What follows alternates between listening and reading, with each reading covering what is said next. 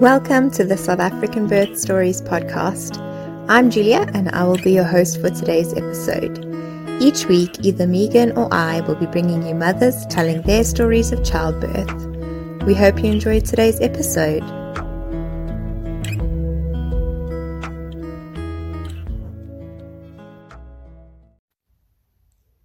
Hi everyone, and thank you for tuning in again. In this week's episode, I chat to Sam. She lives in the Kalahari with her husband and 2 boys. Sam has type 1 diabetes, so her journey through pregnancy and birth looked quite a bit different to the textbook version. This episode is quite emotional, as Sam had a traumatic birth and talks about her miscarriage as well. So if you aren't in the right space to listen to this kind of story now, maybe give it a skip and listen another time. However, I do encourage you to listen at some point, as this is a really amazing and raw birth story that I think should definitely be heard. I do apologize for the audio quality of this episode. I was experiencing some difficulties from my side, and like I said, Sam lives out in the bush, so the connection wasn't great at times, but otherwise it's a really good one, so I hope you enjoy. Well, hi Sam, thank you so much for coming on the podcast. Oh, it's an absolute pleasure. Thanks for inviting me. Great, I'm glad you're here. So do you want to just tell us a little bit about yourself, where you live and who's in your family? Yeah, sure. So I'm Sam. My fiance is Andrew, and we have 2 gorgeous little boys. We live up in the Kalahari on a really amazing game reserve, and we manage the lodge there. And yeah, so our oldest boy is 2.5. That's Oliver, and then this is Henry, who is who's 6 months old. Lovely. It's like you're living the dream. I would love to live in the bush. Yeah. It's quite a lot of work, but it's the most wonderful dream ever. I can imagine it's not easy. Yeah. Okay, well, do you want to just take us through your first, and did you plan for the pregnancy? How did that baby come about? So when I was about 20 or 22, somewhere around there, I was told that I would never be able to have kids. So I didn't realize how badly I wanted kids until they told me that I couldn't have any. So it was 6 years later that I fell pregnant with Ollie. And it was such mixed emotions because Ollie wasn't planned. Wow. Andrew and I had only been together for 5 months at that point. And so it was very kind of like, oh right, like this just happened, but oh my word, like the impossible has just happened. So yeah, it was very mixed emotions, but overwhelming joy. Yeah, that's awesome. It's crazy how so many women get told that they won't be able to have kids, and then actually it happens out of the blue, and you're not expecting it. And if you get told you're not going to be able to have kids, then obviously you don't worry about contraception because you just trust the doctor and you think, okay, well, crazy. Yeah. How did you actually find out that you were pregnant? Did you get symptoms, or could you tell like something was different? So we were on, like our lifestyles are, we live up in the bush, and we were on a little romantic road trip getaway, going to various different game reserves, and we went to go and visit some of our friends, and we were laughing and joking and having a couple drinks, saying, ha ha ha, Sam's boobs are sore, Sam's pregnant, ha ha ha ha ha. And then I was. Oh my word. So, and I was kind of like having a drink going, look, it's impossible, so I'm not even concerned. And then like a few days later, I did a pregnancy test. And that was before I was even due for my next period. So that was, almost a week before my period was due. So I took a pregnancy test Then I did another one and it was negative. So I went to the doctor and it was positive. Oh my word. Wow, that's amazing. So Yeah. just backtracking a bit, what was the reason the doctor said you won't be able to fall pregnant? Why did he tell you that? So I've got polycystic ovarian syndrome. Okay. And so between that and I'm a type 1 diabetic, it was the polycystic was the main cause that she said it's very unlikely. And there was something else, but I can't quite remember what it was. But she kind of, from the way I understood what she was saying, is that kind of there are just too many factors that will make it not possible. Okay. Yeah, sure. Okay, so yeah, that was a big surprise then. So Yeah. you went to the doctor, and then what were the next steps from there? Did you start getting symptoms? And because you were type 1, what did the doctor say about that, and how were things gonna look? So instantly my sugars went completely haywire. Okay. I'd been in like I had like full control of my sugars at that point. Mm-hmm. And then just suddenly my sugars went off. So that was also one of the first signs that I was pregnant, is that my sugars weren't behaving normally. And then when I went to the diabetic nurse, because I go and see a nurse quite often, she helps me keep control, which it's really helpful having someone like that around. So yeah, I went to her and she said, look, this is going to be hard, but it's possible. So don't think, oh, this is impossible. And one of the things she also said is pretend you have no idea what you're doing with your sugars, because your sugars are going to be a different creature at the moment. Yeah. So yeah, I started off when I'm not pregnant, I take a very low dose of insulin, and I inject 4 times a day. Between 2 and 4 times a day, depending on how many carbs I'm eating.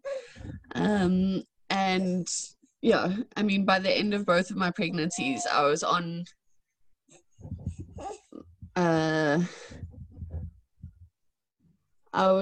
probably 100%. No.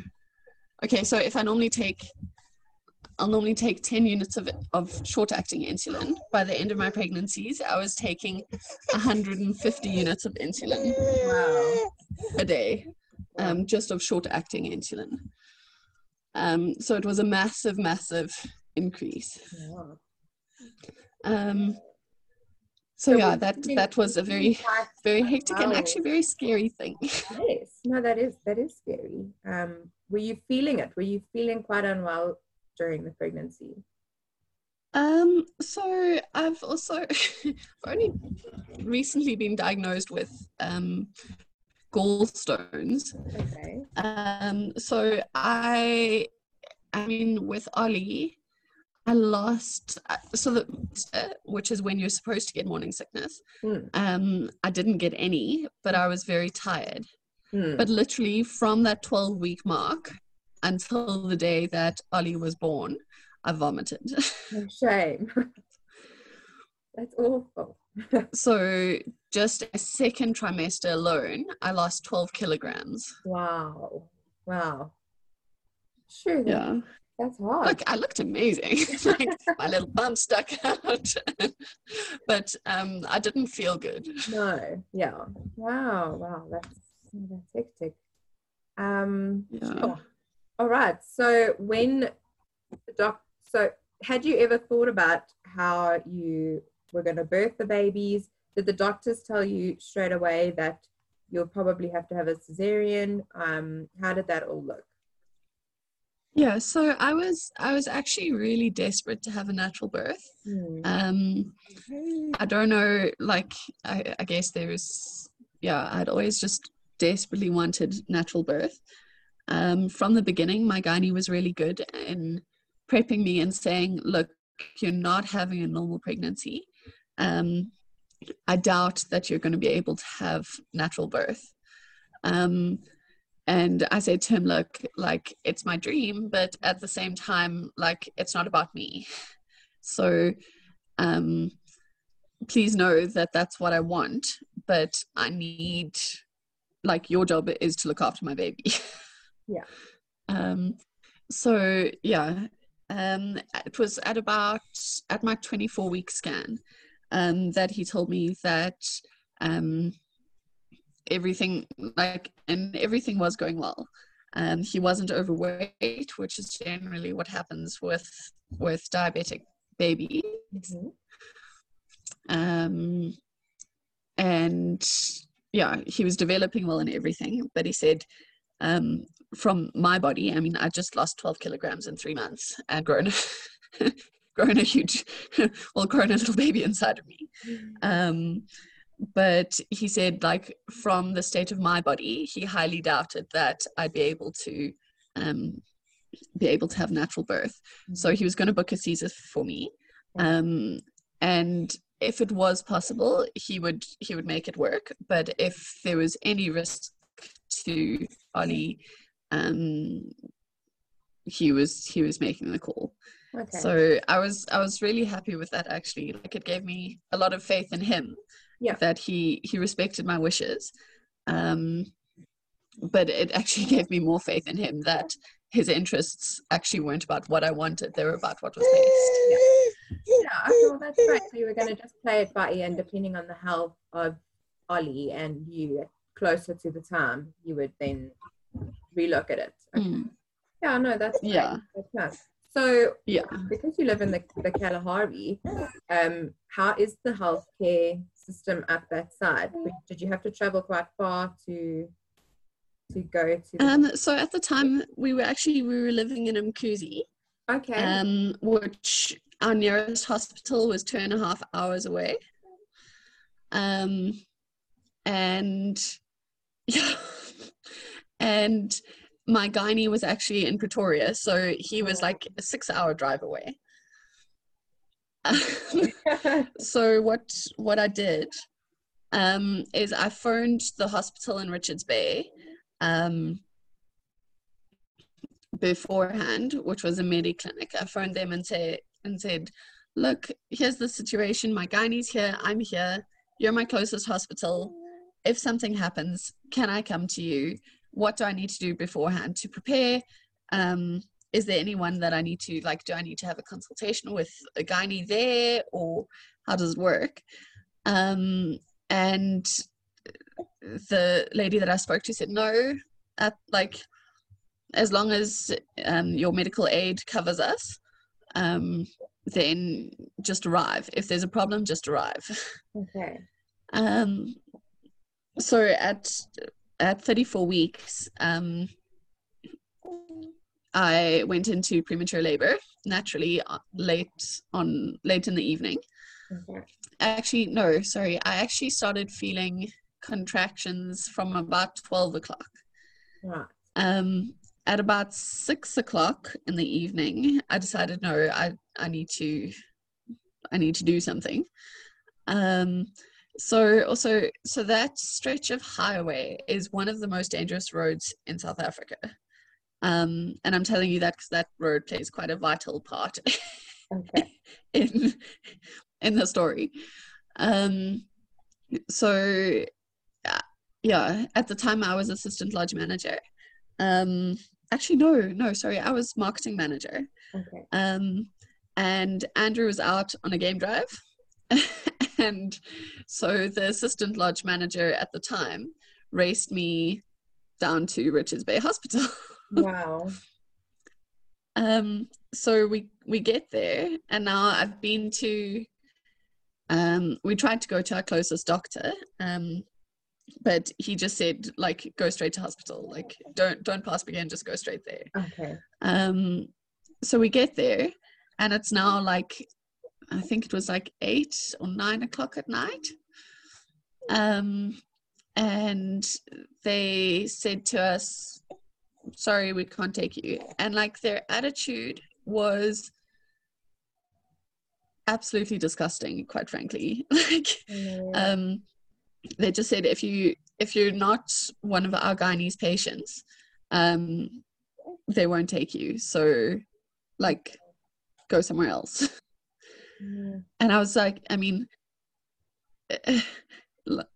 I was 34 weeks pregnant, which means, like, I knew that Ollie was in trouble. Like, I really, you just know these things. Yeah. So I knew that he was in trouble, and I'm saying to them, please help me. And I'd done everything that I'd been told to do to prepare to go there in case of an emergency. And now they're saying to me, like, no. Like, not as many words, but pretty much F off. Like, we're not interested. So I actually, at that point, I was hysterical. And it's kind of like, it's the big, yeah. So I was in a lot of pain, and I'm going, my baby needs help, and you're turning me away. And I was, yeah, it's kind of like, you never think that you'll ever behave like that, and you'll ever let anyone see you in that state. But like, yeah. So then it was someone, like, it wasn't even one of the nurses. I think it was like one of the janitorial staff or something like that. They said, go to Empangeni Hospital. They might be able to help you. Okay. Because these nurses weren't. So we then drove to Empangeni, which was another like 40-50 minutes away, and went straight to the A&E and said, like, help, baby on the way.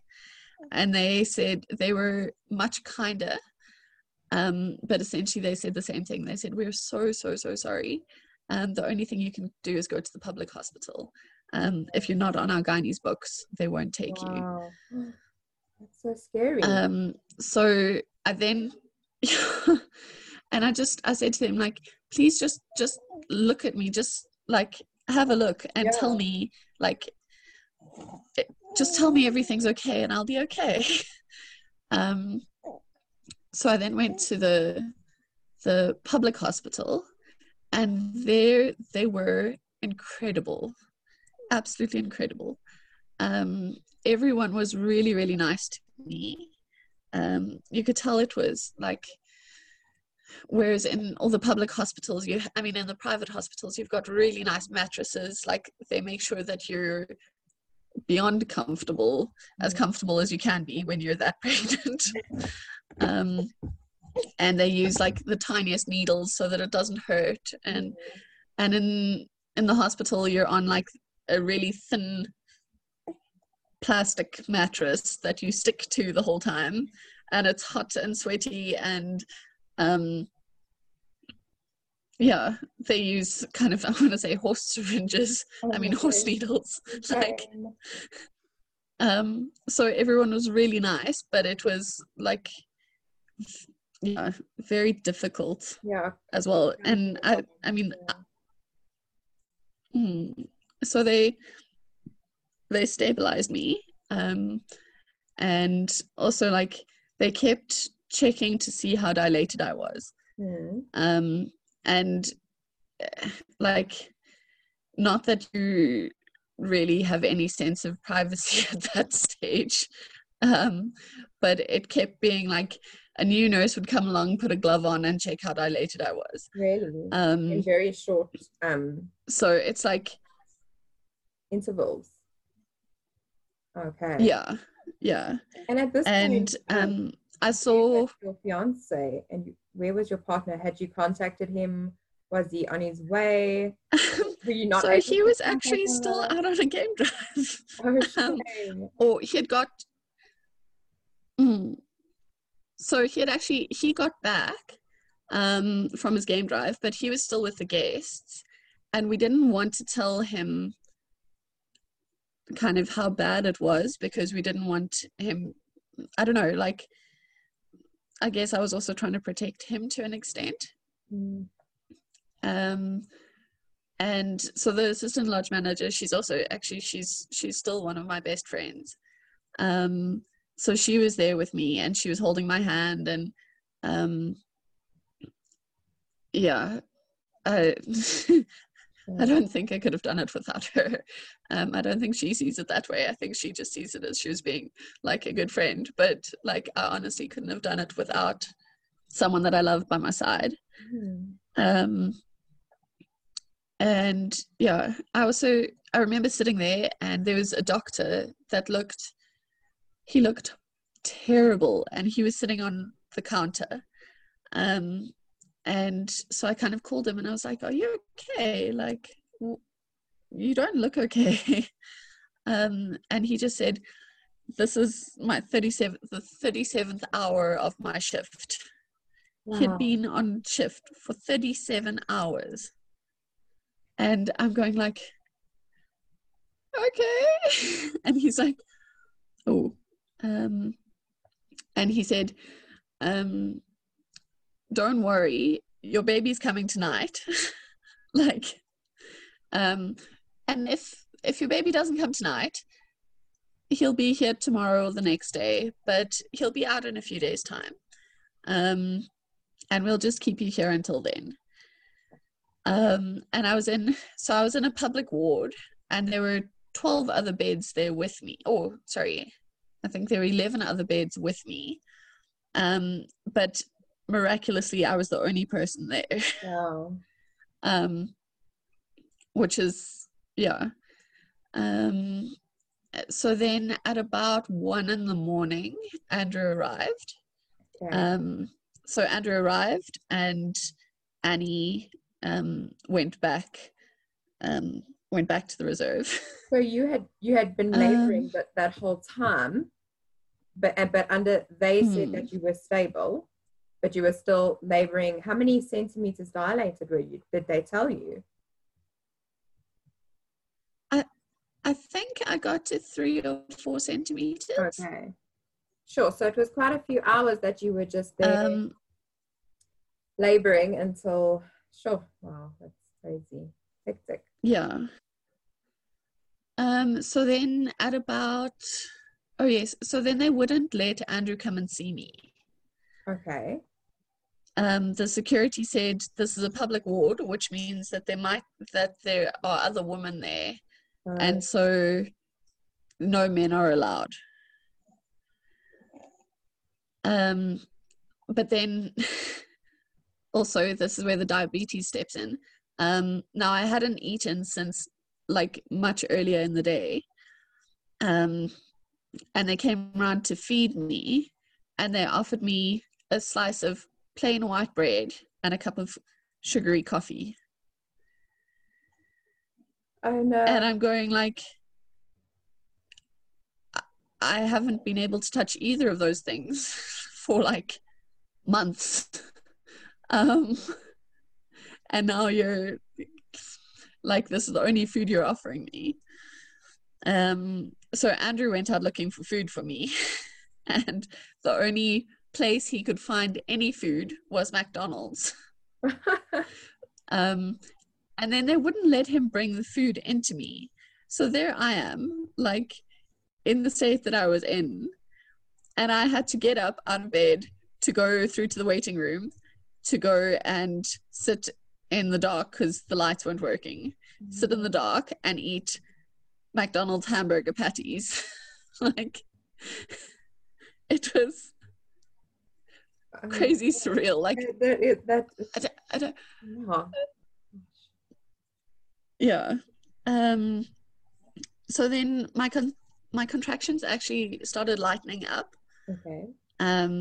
After that, and at about 3 a.m, so I knew that, like, and it's quite hard to say, but I knew that Ollie wouldn't make it if he was born then. I just knew. It's just mother's intuition. Yeah. So I figured I would be okay, but he wouldn't. So we phoned my gynae, and now I'd spoken to my gynae a few times over this period, but he was, well, I tried to speak to my gynae. He was away on holiday because naturally this is over Christmas time. Naturally, like, so he was away on leave. So I was speaking to his stand-in, and yeah, so he then said, he was like, okay, well, if you think it's best, and if you're not like imminently going to give birth, and you think you can make it up to me, then do. So at 3 a.m, I chatted to one of the doctors, and he said, okay, you're not having contractions anymore. It's not that you're like, I mean, I'm not dilating any further than I was. And so he said, if you feel that you'll be better looked after there, and that's who your gynae is, then go. And I don't know. And then he disappeared. And then the nurses were saying to me, like, what? No, you're not going anywhere. Like, you're about to have your baby. Like, weird. What do you think you're doing? And I just said to them, like, I have to go. So I then had to sign a piece of paper saying that if something happened to either of us after checking out, that I had essentially, like, I had chosen to not put our lives in the best interests. Yeah. And so, yeah, that was also quite difficult, to signing a piece of paper saying, like, if we die, it's on me. And then, so we drove, this now 3:30 a.m, we drove up to Mkuzi, packed a bag, and drove the 6 hours up to Pretoria. So frightening, and the longest drive ever. So yeah, how did it go? Oh my word, how are you feeling? Actually, incredibly, it went well. I think I had one contraction along the whole road. And by the time we got there, I was feeling actually like so much calmer. And like, okay, we're 5 minutes from a hospital if we need to be there. We know it's a good hospital. My gynae's there. They're ready and waiting for me. So now I'm safe. So then I was like, okay, well then I'm actually feeling much better. And so I can't remember if it was Andrew's mum. I think it was his mum, who said, okay, but you still need to go in just let your gynae have a quick look. So I went through to the hospital, which it's 5 minutes from Andrew's parents' house. So yeah, we went there, and they said, look, we're actually not happy about what's going on. We need you to stay in a hospital. So don't, like, well done for coming in, because you're staying here. So they gave me steroid injections to help mature Ollie's lungs, and then they also gave me Ventis. So Ventis, they gave me Ventis tablets to stop the labor. Okay. And I had a really bad reaction to the Ventis, and like my heart was like racing through the roof. And they'd given me a sedative, but my heart was still like, going 100 miles an hour. And I'm lying there going, do I tell someone? Don't I tell someone? Oh my goodness. So they sedated me. They were like, oh dear, yeah. So,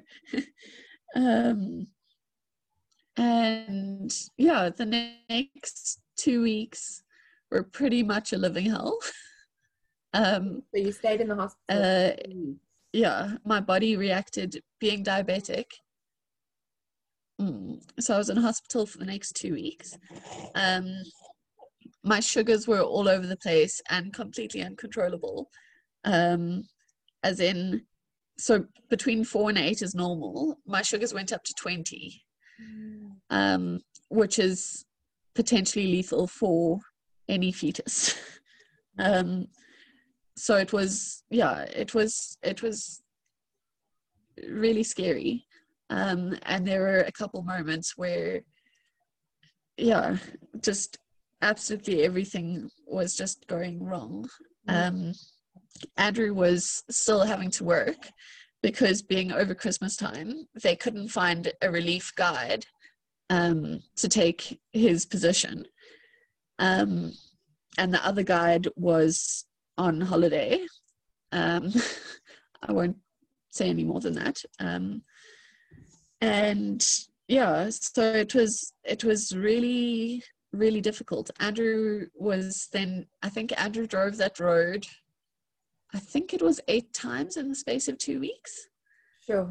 There and back, like 6 hours along a road that's notorious. I mean, in the space of 3 months, I saw, I think, 6 dead bodies next to the road, fresh car accidents. So like, Andrew's doing this road. I know he's exhausted because he's guiding already, like it takes a lot of your energy, and it's early mornings and like super late nights, and so he's doing that. He's finishing his shift, climbing in his car and driving to me. That's so frightening. And like, I'm phoning him, or the nurse phoned him and said, like, come now. Like, now it's happening. And I remember being on the phone to him, and he was halfway to me and saying, like, he's coming now. And Andrew saying, I don't know what to do. I've just got a phone call. I have to go back to work. There's no one to fill in for me. And we were both just like in absolute tears. And he turned around. This was actually on Christmas Day, I think. He turned around and started driving back. And then one of his best friends, who works at another lodge on the same reserve, phoned and said, look, I've managed to hand my guests over to someone else. I'll cover for you. So like, it was incredible, the community of people around us that pulled together to make it possible for him to be there. And so that was I want to say, my stress about him was almost as hard as my stress about the situation I was in. And it was damn near impossible to do that without him next to me. Wow. But yeah, they kept us both alive. And literally it was almost every single day that the gynae said to me, he was like, okay, I'm taking the baby out today. And then he'd be like, maybe let's give it another hour, then I'll make the call. And literally it was like hour by hour that we got through. It wasn't like day by day. So yeah, and then they let me out of hospital for one day once my sugars were stable and all of that, they let me out of hospital for 1 day. And then they're like, okay, but your baby's coming tomorrow. Sure. So I spent one blissful day in bed at Andrew's parents' house. And then, yeah, the next morning, went in and had Ollie. Wow. So okay, so they booked you in, and you knew you were going in that next morning to have him. It wasn't a surprise. They didn't rush you in or anything like that. They booked you, and you knew that it was coming. Yeah. Okay. Yeah. Yeah. So there were a whole bunch of other factors at play. My medical aid only kicked in for that hospital as of the 1st of January. Okay. So we were really nervous that there would be a problem with the medical aid. I'd phoned them, I'd cleared everything, I had it written in emails, I think one of the things that also helped is I had the letter of authorization for Ollie's cesarean, which was booked 2 weeks before he was due. It was booked I think on the 14th of January at that hospital. But with Discovery, you can only update as of the 1st of January.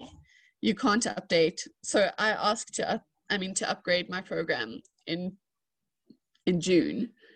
I asked to update my program. And they said, no, only as of the 1st of January. So Andrew's parents were absolutely incredible. And they said, well, if there's a deposit that we have to pay before then, just don't worry about it. And knowing the kind of money that they were asking for, I can't tell you how incredible it felt to have them say, if you need it, we've got you. Yeah. I can never repay that, actually. Wow. That's great. Just that peace of mind that gave me, amongst all the turmoil, they're going, don't worry about this. So yeah, there was an issue with that. And then for some reason, my gynae was also adamant that he wanted Ollie to be born in the new year. So obviously the longer he stayed in, the better. But at the same time, he was talking about, it'll suit him, it'll be much better for him at school. And I'm like, I don't care about school. Yeah. That's pressing time. Thanks. I don't care about school. No. Yeah, exactly. So anyway, we knew he was coming on the 1st of January. Andrew had booked a couple days off then. The other guy was back at work. So yeah, Andrew was there. He arrived the night before. I think he arrived the night before.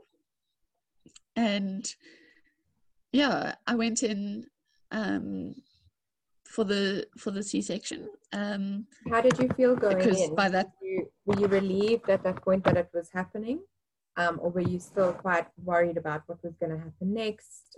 Yeah, how were you feeling going in? Kind of everything. Yeah. I was really relieved that he would be safe now. If he could just make it through this, he'd be safe. I don't know why I felt he was safer out than in. I guess because I knew that my body was in such a state. Yeah, it was. I was really scared and I was really grateful. And I was amazed that we'd actually made it to this point. Mm. If you'd asked me at the beginning,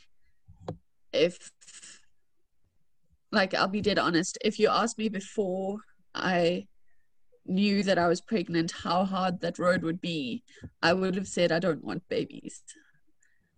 If I knew how difficult that pregnancy would be, I would have said no. I can't do this. Like, it's too scary. Yeah. And yeah, so we kind of, Andrew and I, Andrew wheeled me in. My mom had flown out from there. She wasn't there for like the 2 weeks beforehand, but she was there when he was born. So yeah, Andrew and I went into surgery. I've never reacted well to anesthetic, and I reacted particularly badly to the spinal tap. I was lying there in and out of consciousness, vomiting, but I'm lying on my back, so like Andrew's holding my head to the side, so at least vomit's coming out. And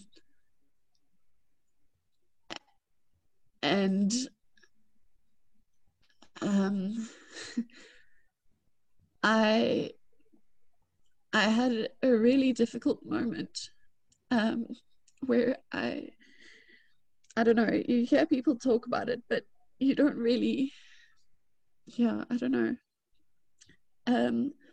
I left my body, and I got told that I can stay or I can go. Like, I don't have to do this anymore. I'm allowed out. And I kind of like, I decided that, not I decided, like without question, I was like, I have to stay for Andrew. I can't leave this man without me. And it sounds like, I don't know, but that haunted me for a very, very long time, because I felt really guilty that I was choosing to stay for Andrew and not choosing to stay for Ollie. Like, it sounds really silly. No. And you go, well, of course, like, here's a man that you love and a baby that's been growing inside of you, and yes, you love it and everything, but I felt really guilty for choosing to stay for Andrew, not for my baby. And so I came around from consciousness after that, and Andrew looked like, I've never seen anyone look like that before. And as Ollie had come out, I heard him scream. So I thought, okay, Ollie's fine. Whatever's going on in the room right now is because of me. Because clearly, like, I'm in and out of I'm drifting in and out of this. And so I looked at Andrew and I said, is Ollie okay? And he nodded, and the tension didn't go, and I went unconscious again. And I woke up again, and the tension was still in the room. And then I heard, he's breathing. So Ollie had come out, taken one breath, and then stopped breathing. And he stopped breathing for 3 minutes, which is a long time. So all the anesthetist was worried about me, but all the tension in the room was actually because Ollie wasn't breathing. So like no one was talking. There was no like yeah, you could just, everyone, I felt like everyone was fighting for both of our lives. Um, the gynae was frantically sewing me up. Um, yeah, they'd called in more. Well, the pediatrician was there. I think there were two nurses um, as well. Then they called in another. Yeah, so there was a whole team around Ollie, and then there was a team around me as well. And they'd actually told Andrew that he mustn't look, he mustn't be there.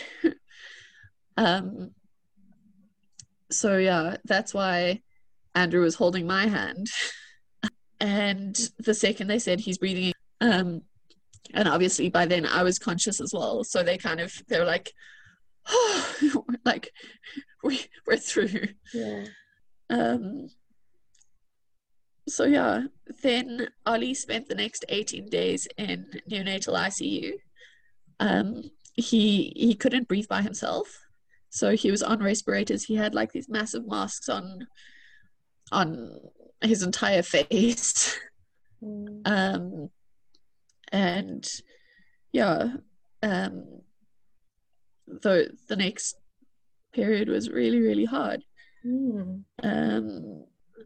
Wow. So how long after the surgery did it take for you to feel semi-okay and come round enough so that you could actually see Ollie? Was it quite a while then before you actually got to see him? So I only met him the day after he was born. They wheeled me through. Because he was in an incubator. He was, yeah, fully masked and everything.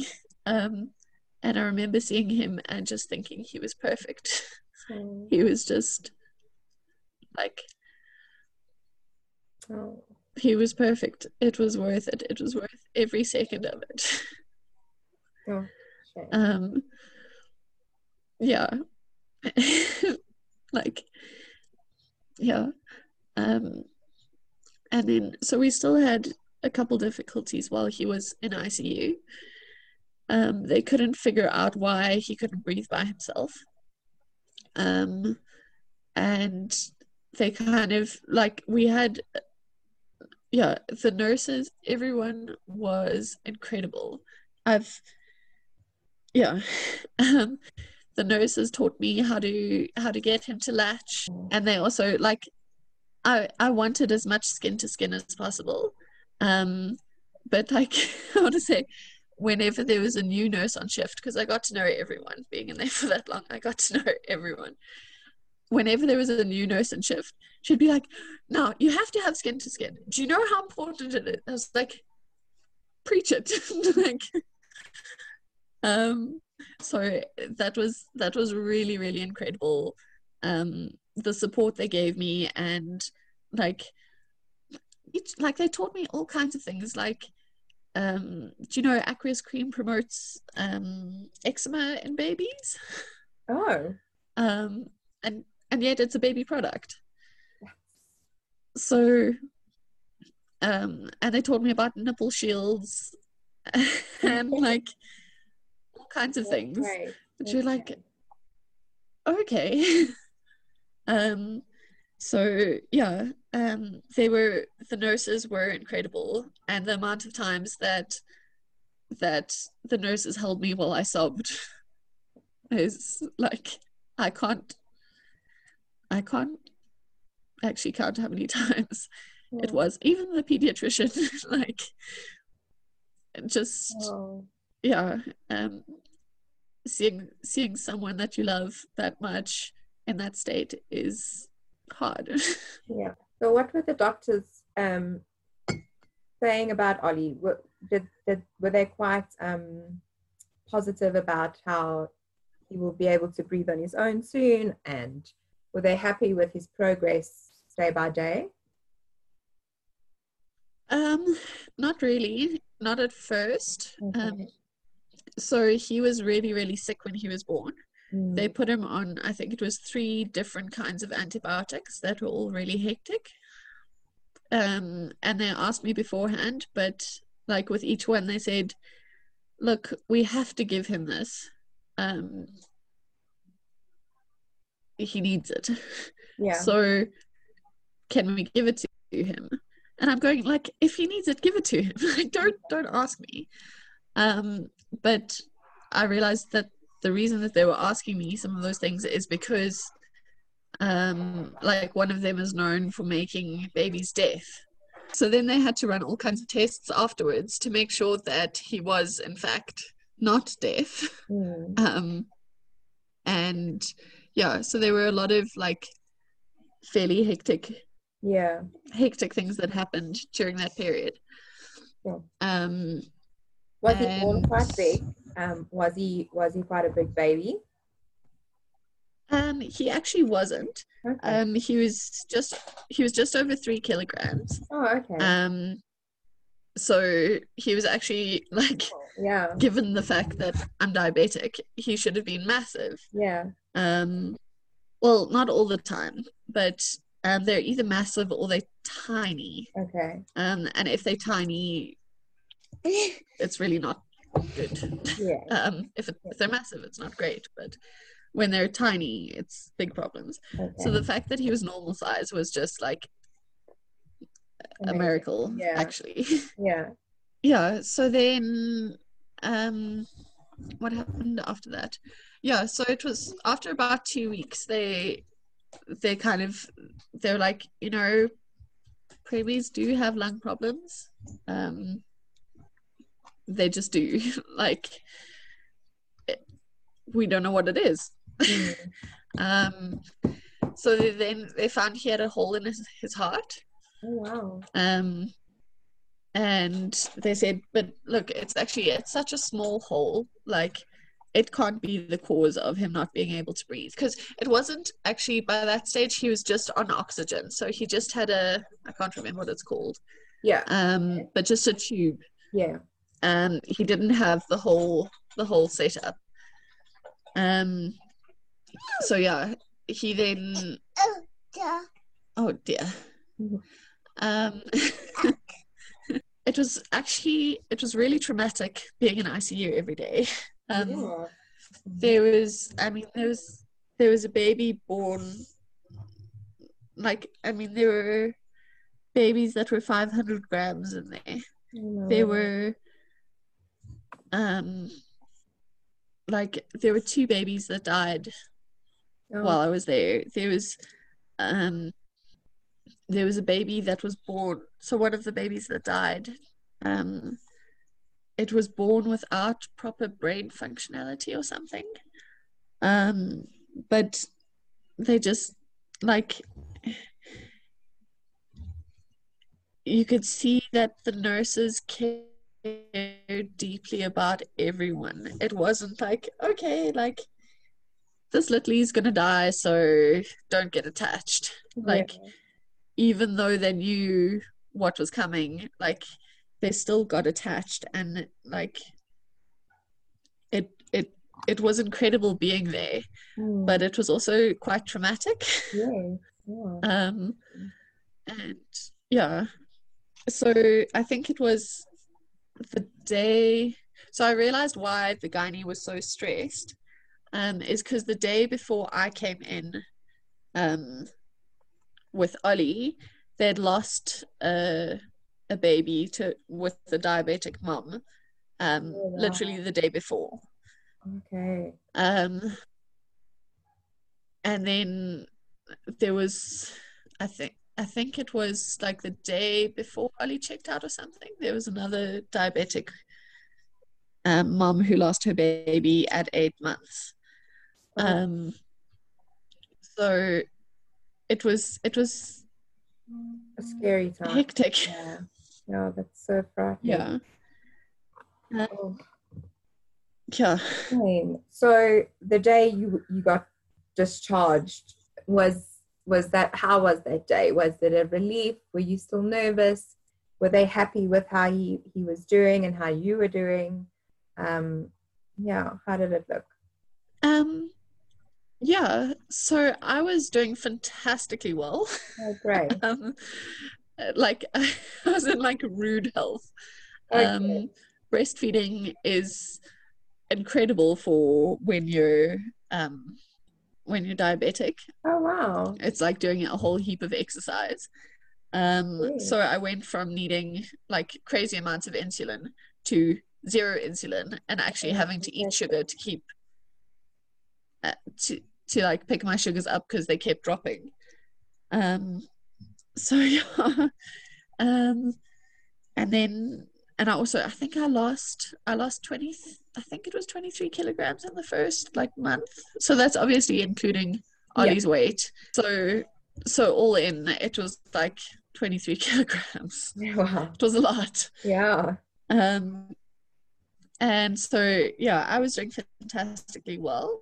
Um, Bringing Ollie home. So we took him back to Andrew's parents' house first.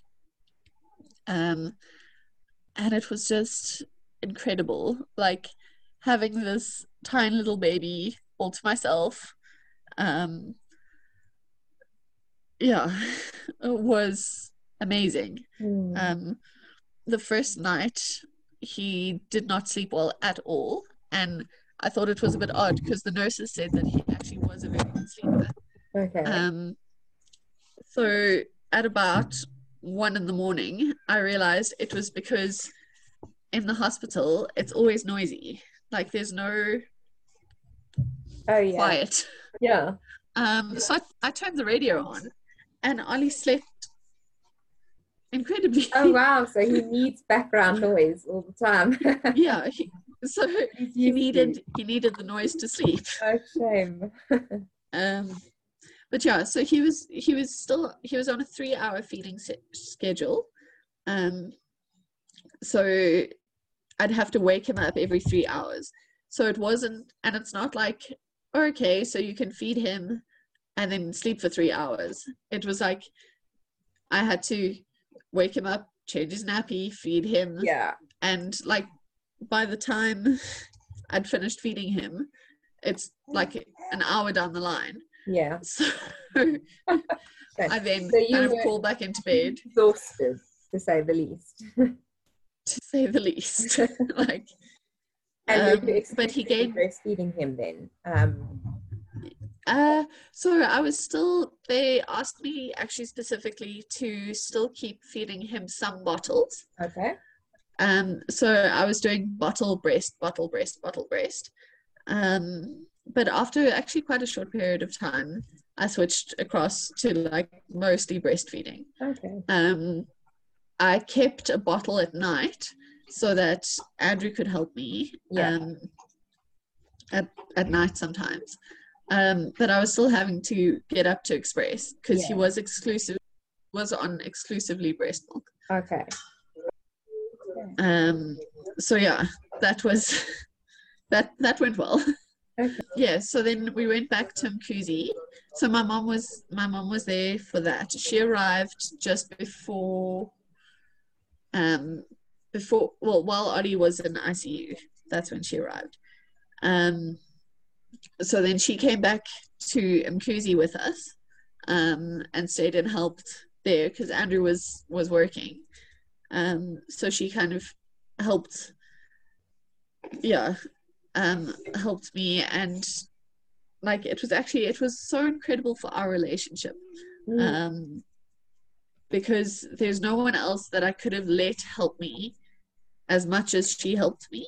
And I needed the help, but like it's not the kind of help that you can ask for.